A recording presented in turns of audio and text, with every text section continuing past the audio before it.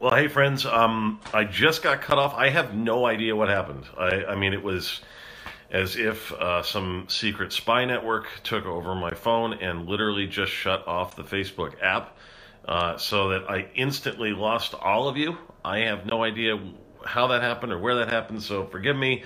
The first video, we just started getting into it, and then that happened. So we'll try and pick up again. I'll try and start just a little bit without all the advertising at the beginning about stuff coming up here.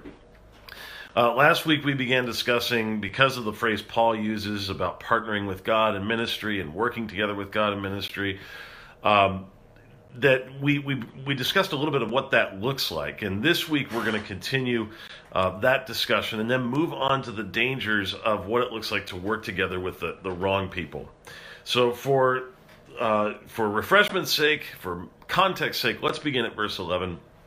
Paul writes, "We have spoken freely to you, Corinthians. Our heart is wide open. You are not restricted by us, but you are restricted in your own affections. In return, I speak as to children. Widen your hearts also." In the final analysis, what Paul is saying here, and I think he's sort of modeling something for all ministers that follow in his footsteps. When he says he opens wide his mouth, the literal translation is, we have spoken freely to you we haven't restricted ourselves. We've been open with you. And open wide our hearts. The idea I think he is conveying is that he has been vulnerable with them, both in speech and even internally with his own heart. He hasn't hidden his struggles. And I talked about how we see evidence of that in Romans 7 and other portions of Paul's writings, where he's brutally honest and would have a lot to lose, being a guy that's trying to prove that he is a genuine apostle, you know.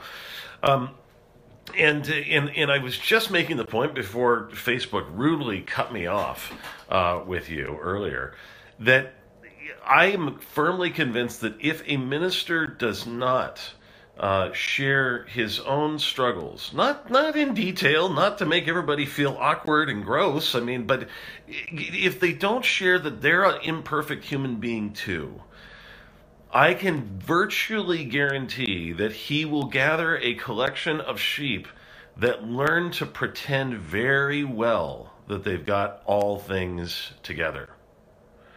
They will have a church gathered around them that does not feel safe confessing their struggles and their sin. And if you have a church that does not feel safe confessing their struggles or their sin, then you have a church that will not appreciate or love forgiveness. It just will be taken for granted. I'm absolutely convinced of this.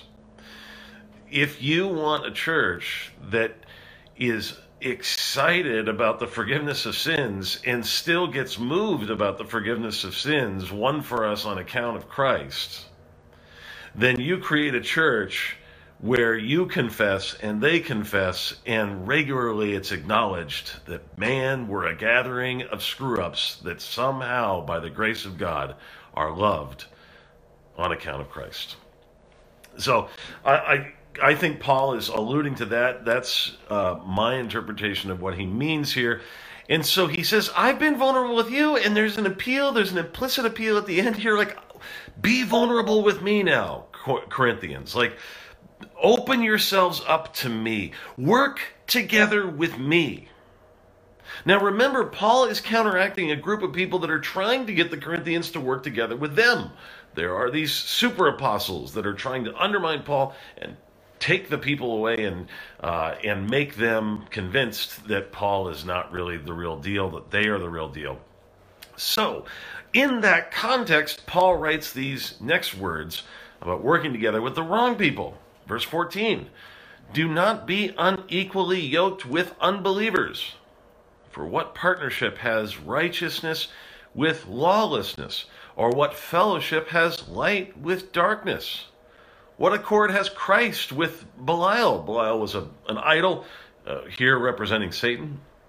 Or what portion does a believer share with an unbeliever? What agreement has the temple of God with idols? For we are the temple of the living God, as God said, I will make my dwelling among them and walk among them, and I will be their God, and they shall be my people. Therefore go out from their midst, and be separate from them, says the Lord, and touch no unclean thing. Then I will welcome you, and I will be a father to you, and you shall be sons and daughters to me, says the Lord Almighty. Since we have these promises, chapter 7, verse 1, beloved, let us cleanse ourselves from every defilement of body and spirit, bringing holiness to completion in the fear of God. All right, end of reading. Let's discuss this and what this phrase, unequally yoked, really means. I bet I know what you've been told it means. I bet I do.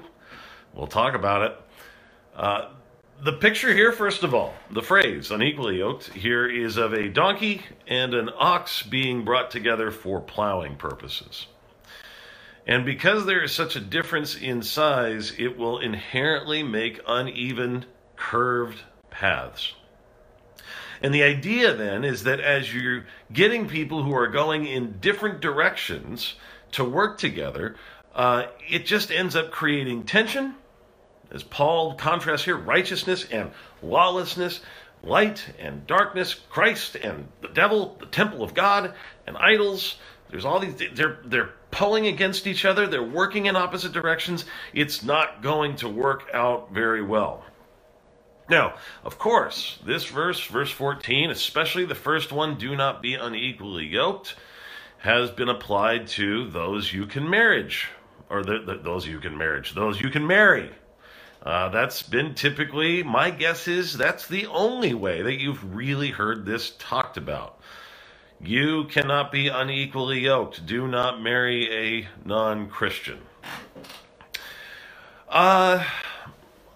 I think there are many other passages or many other themes in Scripture that might be a better place to go to if you want to make a more solid case for that point of view.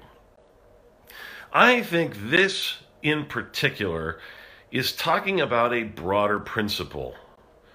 I don't think this in particular is actually talking about marriage at all. Now, it can be applied to marriage, and it can be applied to those that you would marry. It can be applied fairly. Let me make that clear. But the whole context here is about partnering with people in spiritual things that shouldn't be partnered with in spiritual things, primarily churchy things. We're told in verses 16 through 18 to, quote, be separate from the people of the world.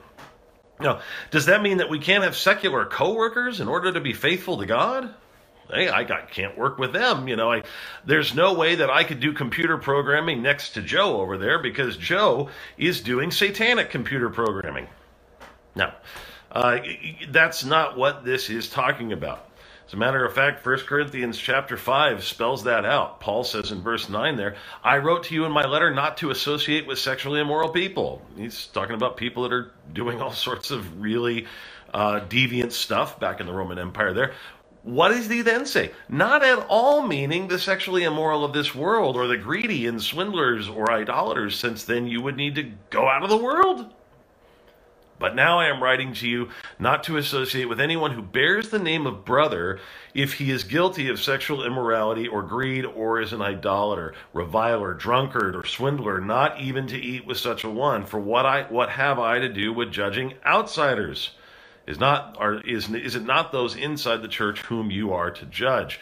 God judges those outside. Purge the evil person from among you. You hear Paul's point here. Paul is making a distinction. And I think this passage in 2 Corinthians 6 is, leaning more towards that. Paul is not saying that we can't partner with people outside of the church for all sorts of things. We can work together with people for the common good in our culture. There's lots of examples that I could give, but if you were to go, let's say, to the pro-life march in Washington, D.C., if that's something that you may have been at, you will notice that there are people there from every sort of persuasion on earth. There are atheists and Mormons and every other religion there to represent a specific position in favor of a baby's right to live. Now, would the Christians that are there be guilty of syncretism or idolatry or breaking Paul's command here for working to end that practice? Not at all. We would not say that there would be any violation there at all. It's not partnering with, not being unequally yoked. So, let me wrap this up then. Short little devotion today because it's just a short little passage. It's only 6 verses, and next week we'll get into chapter 7. If you look at verse 14 again, Paul's prohibition to be unequally yoked has to do first and foremost, look at the word, fellowship.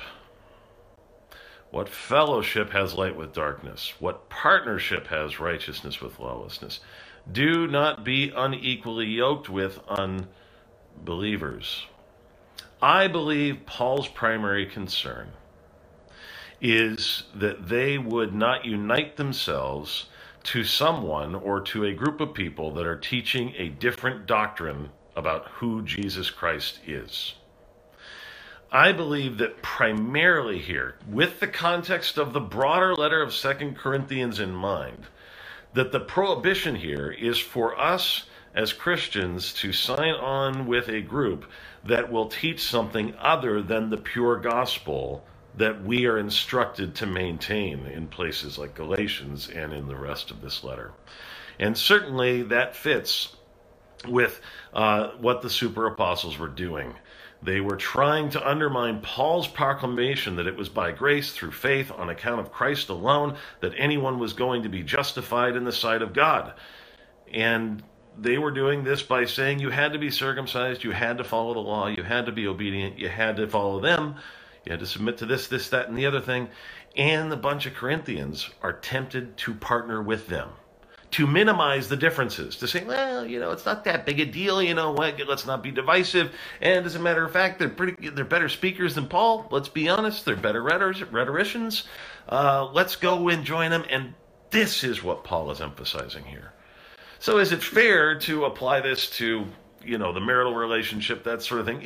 I think it's fair to apply it because I think it's a principle taught in the broader parts of Scripture.